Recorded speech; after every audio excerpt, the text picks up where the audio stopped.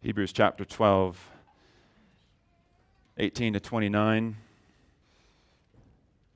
A tale of two mountains. You have not come to what may be touched, a blazing fire and darkness and gloom and a tempest, and the sound of a trumpet and a voice whose words made the hearers beg that no further messages be spoken to them. For they could not endure the order that was given. If even a beast touches the mountain, it shall be stoned. Indeed, so terrifying was the sight that Moses said, I tremble with fear. But you have come to Mount Zion, and to the city of the living God, the heavenly Jerusalem, and to innumerable angels in festal gathering, and to the assembly of the firstborn who are enrolled in heaven, and to God, the judge of all, and to the spirits of the righteous made perfect, and to Jesus, the mediator of a new covenant, and to the sprinkled blood that speaks a better word than the blood of Abel. See that you do not refuse him who is speaking. For if they did not escape when they refused him who warned them on earth, much less will we escape if we reject him who warns from heaven. At that time his voice shook the earth, but now he has promised, yet once more I will shake not only the earth but also the heavens. This phrase, yet once more, indicates the removal of all things that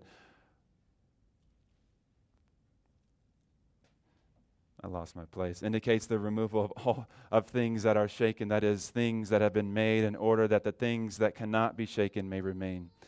Therefore, let us be grateful for receiving a kingdom that cannot be shaken, and let us offer to God acceptable worship with reverence and awe, for God, our God, is a consuming fire. This is the word of the Lord. Amen. You can have a seat. Well, this is the morning of the Tale of Two Mountains. If you want to title that would probably be a fair title, The Tale of Two Mountains. Beloved, for 12 chapters, and I don't know how many months, I've lost count, the author of Hebrews has been trying to persuade you of the excellency of Jesus Christ. That is his main goal. He wants your eyes on Jesus and the majesty and glory of who he is. And because of his excellence that this author has been trying to persuade you for 12 months, or 12 chapters, maybe it's been 12 months too, I don't know. He has also been exhorting you to never give up, to press on. William Lane, in his terrific commentary on Hebrews, says, quote, the purpose of Hebrews is to strengthen, encourage, and exhort the tired and weary members of a local congregation to respond with courage and vitality instead of unbelief and apathy. So what the author has done, in other words, for 12 chapters is he's raised Jesus up before your eyes.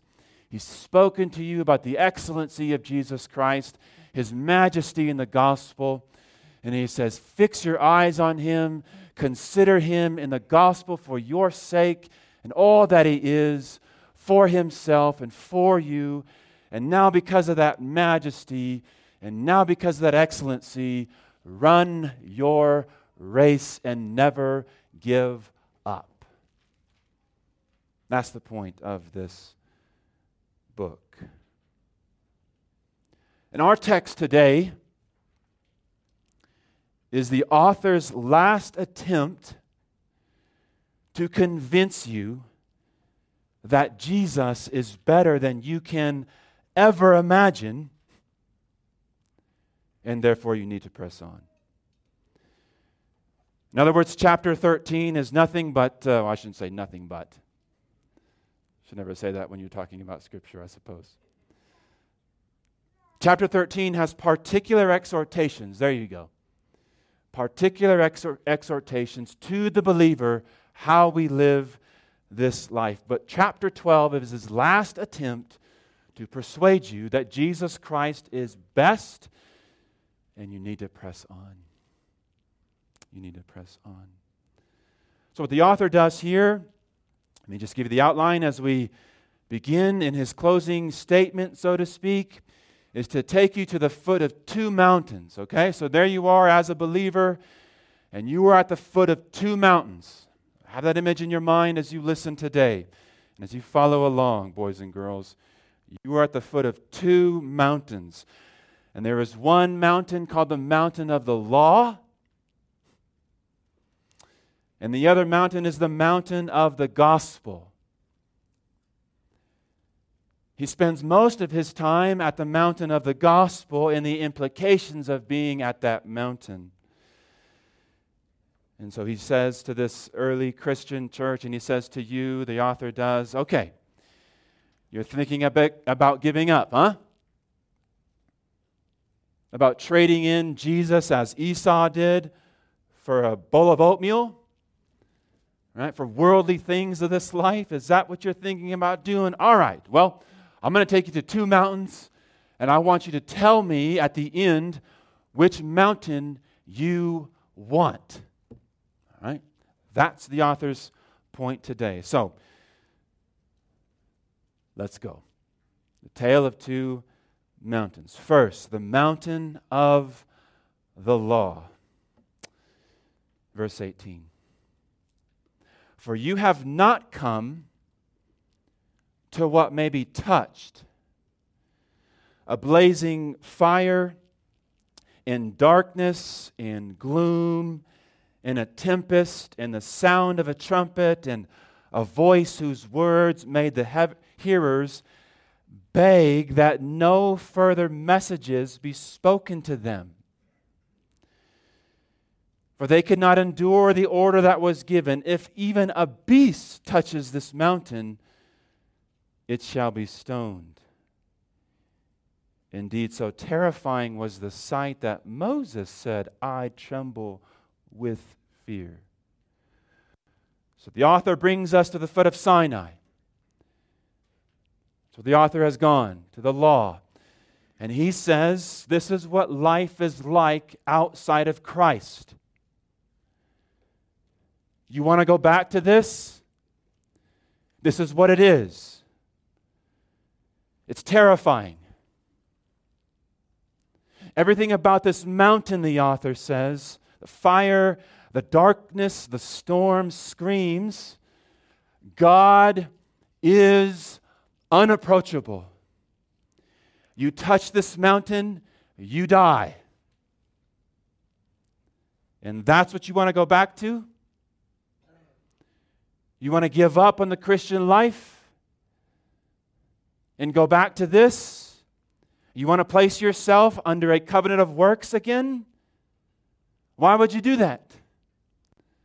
Why would you trade Jesus in for the things of the world as Esau did when this is what you get?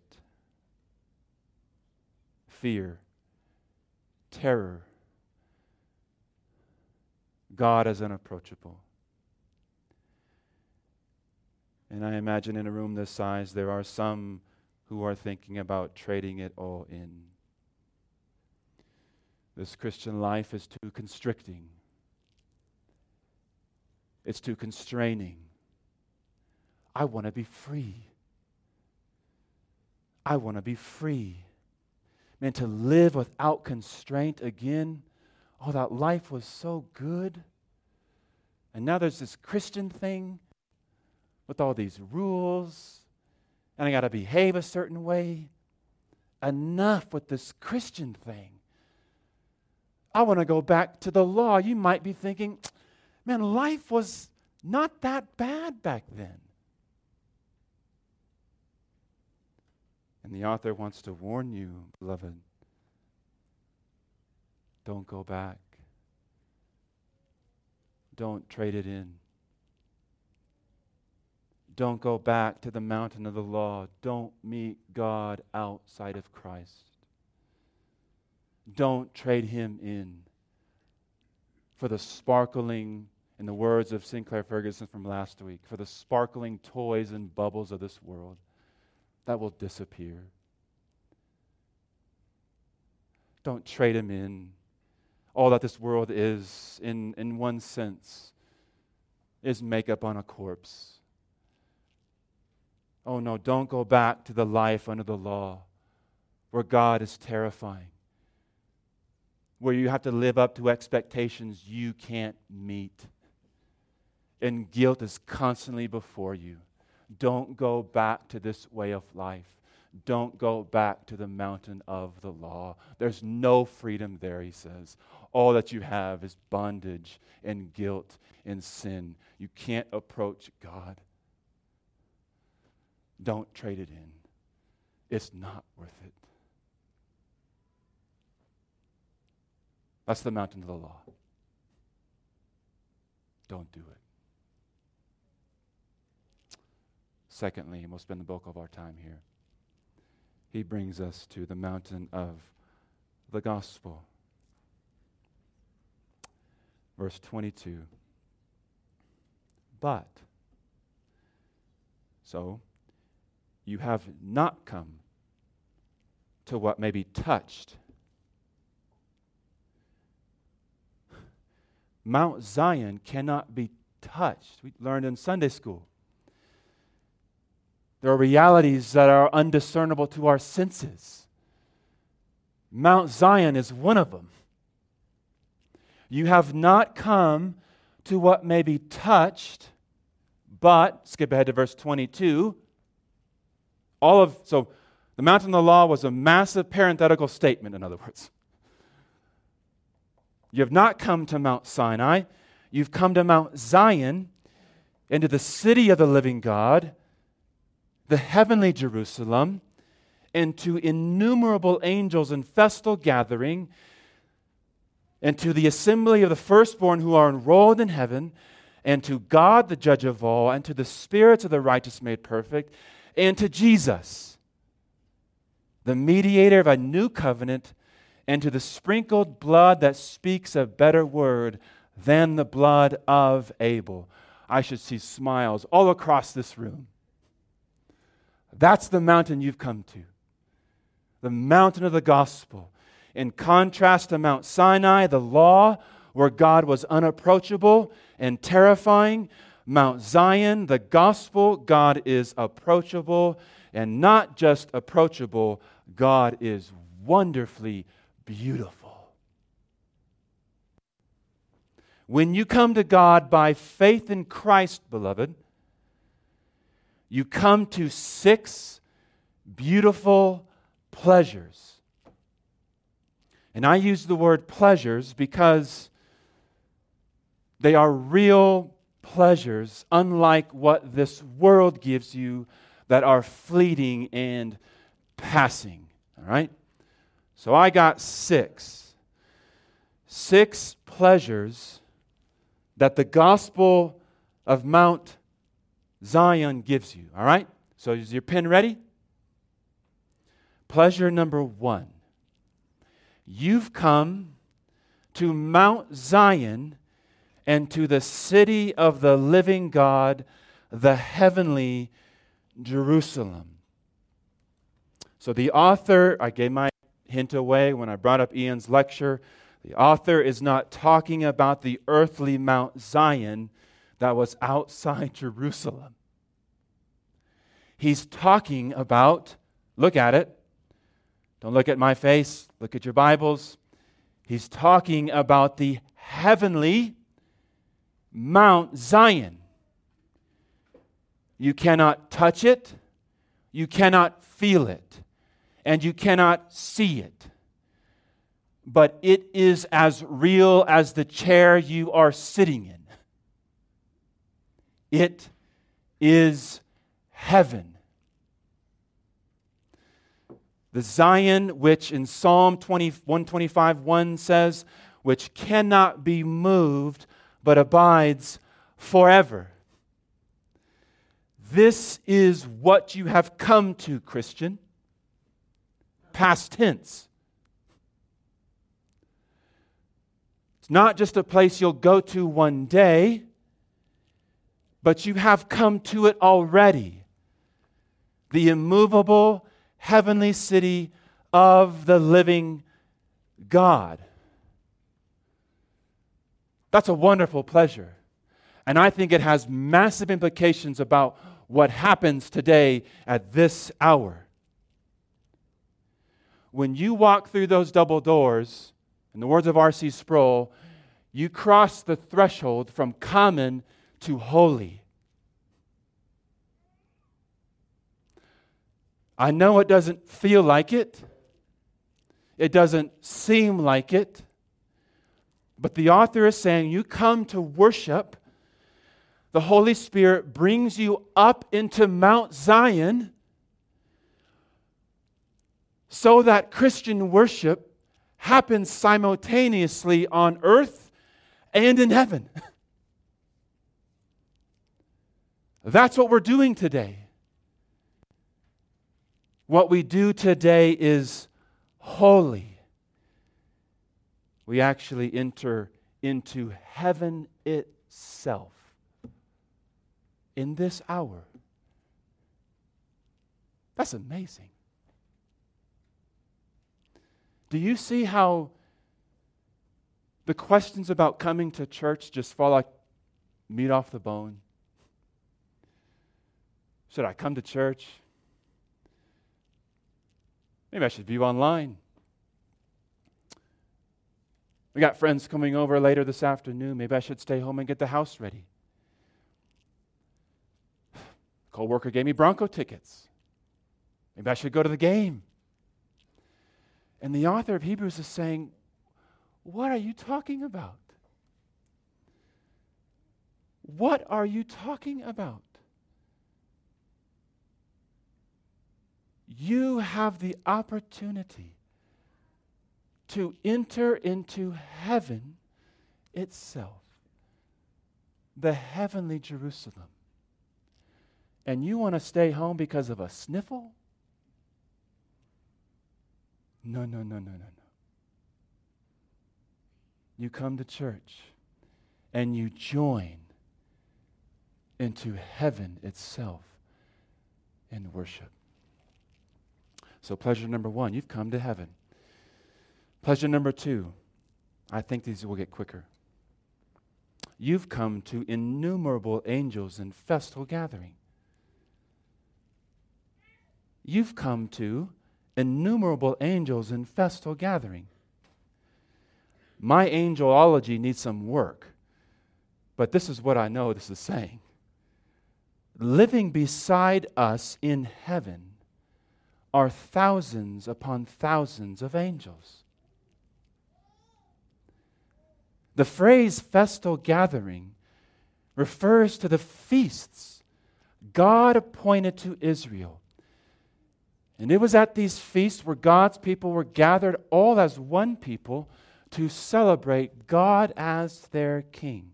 So, having come to the gospel mountain, you gather not only into heaven, but you gather with the angels above. How about that? Though undiscernible to the senses, we gather with the angels above to celebrate the triumph of Mount Zion. What do the angels sing? Worthy is the Lamb who was slain to receive power and wealth and wisdom and might and honor and glory and blessing. So what do we do today? This is a feast day. We have a meal prepared for you. There is singing. There is God's word. There is praying. What a day of celebration. Why would you miss it? It's a day where you're entering into heaven and joining angels above to sing to the King of our souls, worthy is the Lamb who was slain. So you've come to the host of heaven, pleasure number two, and you've come into heaven. Pleasure number three, you've come to the assembly of the firstborn who are enrolled in heaven. What does that mean? You've come to the church of Christ, here's what that means, whose names are written in heaven, yet are still living on earth. You've come to God's elect. You've come into a family. You've come, in other words, to the universal lower C Catholic Church. We are not Roman Catholic here. When we say the Nicene Creed, it's with a small c, which means universal. So, the author is saying you've been adopted by the firstborn. Who's the firstborn? Jesus Christ, the preeminent one. And He's given you brothers and sisters, the text says, in Asia, in Europe, in Africa, in the Middle East, in South America, who together under one head are making disciples and preaching the gospel to the glory of the triune God. So, again, when we come to worship, though undiscernible to our senses, we are gathering with all the brothers and sisters around the world, and we are meeting with them, though they speak a different language and they sing in a different tongue. We are meeting with them to praise Jesus Christ. Pleasure number 3, you've come to the church, universal. Pleasure number 4, you've come to God, the judge of all. Well, that seems odd. That seems like the mountain of the law. This doesn't seem like a pleasure at first. The judge of all? Well, put yourself in the place of these early Christians. They've been assaulted and they've been mistreated. Injustice has been a way of life. And they're starting to wonder, perhaps some of you have, is God's long-suffering, His indifference to sin? What's up with that? I don't see God as the judge of all. We're like Malachi. Where is the God of justice? But you're telling me at the gospel mountain, God is judge of all? One of the joys of the gospel mountain is that God is the judge of all now and forever.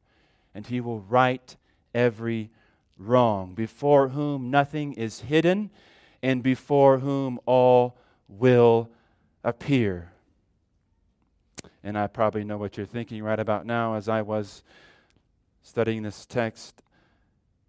Yes, someday justice will drop, but surely not now.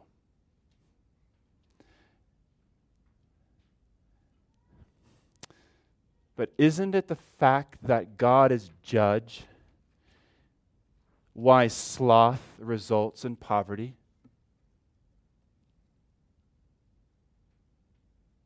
Isn't it true that God is judge why promiscuity results in disease, ruin of the family? Why pride leads to recklessness? Why drunkenness leads to loss of health, ruined relationships, and death? What are these? But the outworking of God's justice through His natural law in this natural world. Exceptions are many, but they too will be judged. Beloved, let us not trifle with such a God. His long-suffering is not His indifference to sin. Let us take comfort in the judge of all. Pleasure number 4, you've come to God. Pleasure number 5, you've come to the spirits of the righteous made perfect. You've come to the spirits of the righteous made perfect. You've come to all the people of God from every age who, though absent from the body, are present with the Lord. So you've come to the church triumphant. They're in heaven. And you've come to them when you worship. They've finished their race. They've run through the tape, to use the sports analogy, and now they enjoy the reward of God as presence forever. So think of Lady Jane Grey and Jim Elliot. You are in their presence this morning. Think of R.C. Sproul and St. Augustine. Think of Anne Steele and Thomas Goodwin. Think of B.B. Warfield and Karen Proctor. What a crew, huh? What a crew. The gospel mountain gives you people to cheer you on in your race. Pleasure number 5, you've come to the church triumphant. And lastly, pleasure number 6, you've come to Jesus, he says, the mediator of a new covenant, and to the sprinkled blood that speaks a better word than the blood of Abel. So the author saves his best for last, doesn't he? He saves his best for last. You've come to Jesus, he says. You've come to the very radiance of the glory of God. 1:3. You've come to the heir of all things. Chapter 1, verse 2. You've come to the King eternal. Chapter 1, verse 12. You've come to the captain of our salvation. Chapter 2, verse 10. You've come to your elder brother. Chapter 2, verse 11. I love that phrase, elder brother. Older brothers protect and defend. I was, just a note here, side note. I was in the 6th grade, and there was a bully who was going to beat me up the next day at school if I showed up. And he called to make sure I was going to show up the next day for school. And my oldest brother took the phone and says, if you lay a hand on my younger brother, I will come find you, and I will hurt you. That's an older brother. And Jesus is our elder brother. He defends us. He protects us. Don't lay a hand on my family. You will not win. I will destroy you. Don't touch my family. You've come to the apostle of our confession, chapter 3, verse 1. You've come to your new rest, praise God, chapter 4, verse 9. You've come to the source of eternal salvation, chapter 5, verse 9. You've come to the true minister, chapter 8, verse 2. Our elders are incredible, but they are not Jesus Christ. He is your true minister. You've come to the designer and builder of a better city, chapter 11, verse 10. You've come to the perfecter of your faith, chapter 12, verse 2. You've come to the victorious Savior, chapter 12, verse 2. You've come to the mediator for sinners, chapter 12, verse 24. There is one mediator between God and man, the man Christ Jesus. Praise God, we have him. And you've come, finally, the author says, to the crucified Lamb, whose blood cries out, not for punishment, as Abel's did. Abel's blood cried out, vengeance, vengeance, repay, repay. Christ's blood does not cry out for punishment as Abel's did, but for pardon for sinners. He saves his best for last. You've come to Jesus. And Jesus is better than anything you can imagine on this world. So let me ask you, what mountain do you want? The mountain of the law, where nothing is ever good enough? Your life is never good enough with the law. The law screams at you, do, do, do. You want to get to God? Perform, perform, perform. And the gospel mountain says, done, done, done. Christ, Christ, Christ.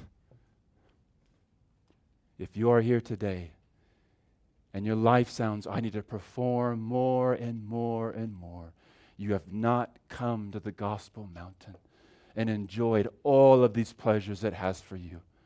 Look to Christ and enjoy what He has given you in the gospel. And then from that solid righteousness you have in Christ that cannot be moved, it is as steady as heaven. From there we live, but not before that. Not before that. Done, done, done. Come to the gospel mountain. Give up on self. I know that's not American, and I don't care. Give up on self and give up on trying to live and be better. You can't. That's why we have Christ in the gospel. And from that truth, we live, not under a burden, but with joy. But with joy. May you cast yourself on Him today. So 2 mountains, I hope you choose the gospel mountain. That's where I'm headed up. Or maybe, theologically speaking, that's where it's coming down to me. All right. Let's add some application, shall we? 3 points of application, then we'll be done. 3 points in light of what we've said. 1, listen to God.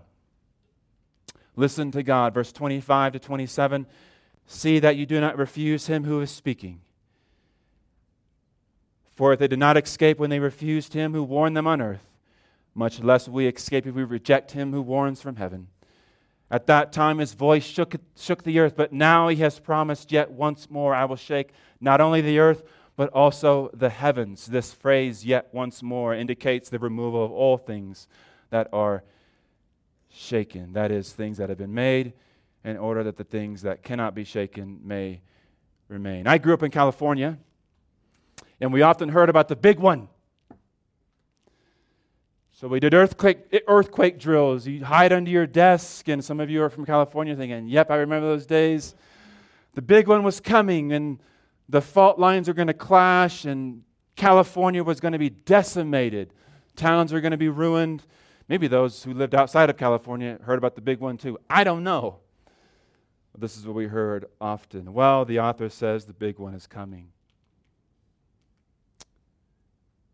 The big one is coming. And it's going to shake not only the earth and California, it's going to shake the entire world.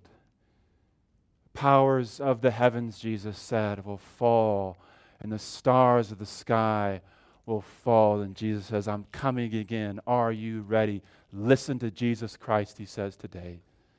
See that you do not refuse the King of glory. The big one is coming.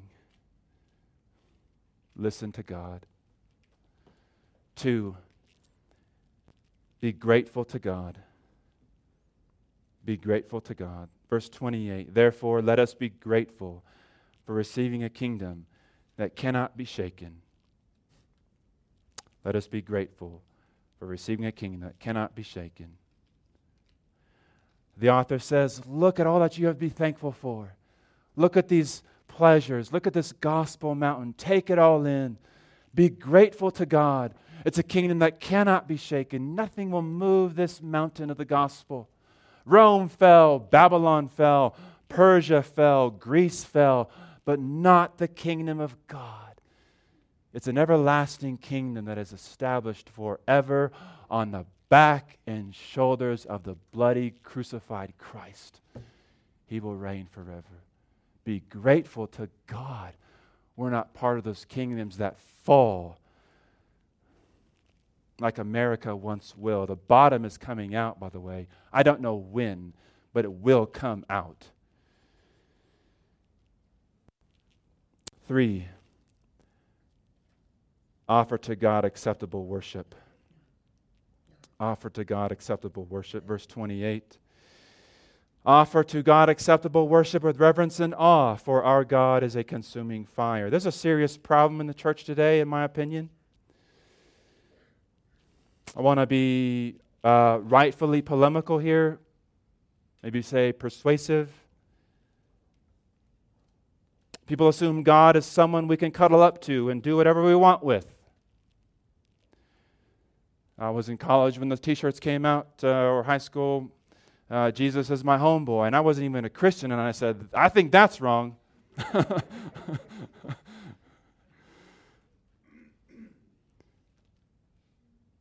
Lewis in the Chronicles of Narnia was more on the mark when he portrayed God as a mighty lion, right?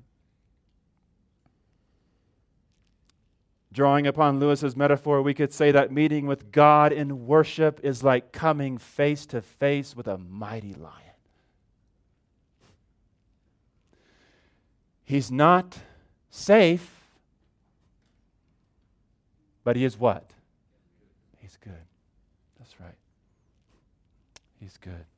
Jonathan Cruz, perhaps, he says, if we had that picture in mind, we would be less prone to worship thoughtlessly or nonchalantly. As Aslan reminds us, while God is powerful, He is also abundantly good. Having come to the gospel mountain through Jesus, we need not be terrified by God's presence. Absolutely amazing. He's consumed His Son at the cross, and now we enjoy Him forevermore. Furthermore, we have every reason to believe that if we heed God's commands, it will go well with us as we meet with God in a dialogue of worship. That's what we do when we worship. Have you noticed that, our dialogue?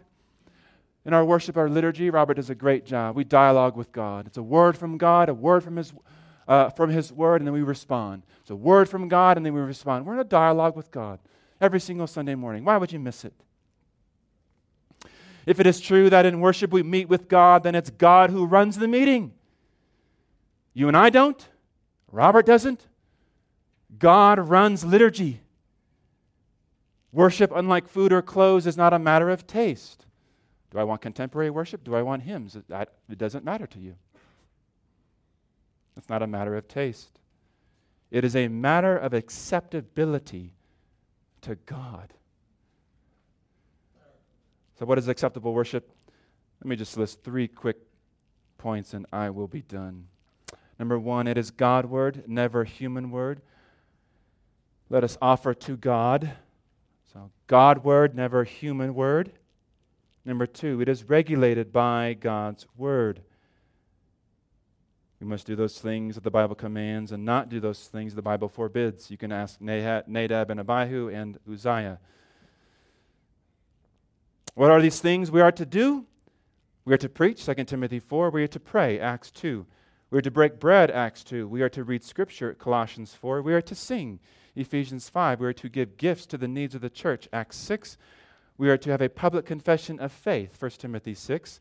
Confession of sin, 1 John 2. Fellowship, Acts 2. It is through these elements whereby God promises to meet you and bless you and to speak with you. You want God to talk to you? Come to worship. Come to worship. This is where He meets you.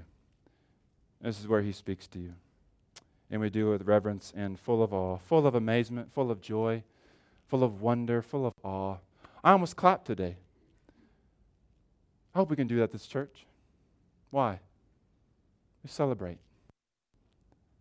Reverent, but awe. Full of joy, full of gladness. We should be happy we're here. We should be joyful. Let us pray. Our great God and King, thank you for the gospel mountain. And thank you for Jesus. Thank you for Jesus. We ask, oh God, that you would bless us as we meet with you each and every day, and we expect to be blessed as we worship you according to your word. What a beautiful day it is. It is the Queen of Days, they said, those Puritans. The Queen of Days. Amen to that. Thank you, Lord, for creating this day. We get 6. You have 1. May this day be the Queen of Days in our hearts. In Christ's name, amen.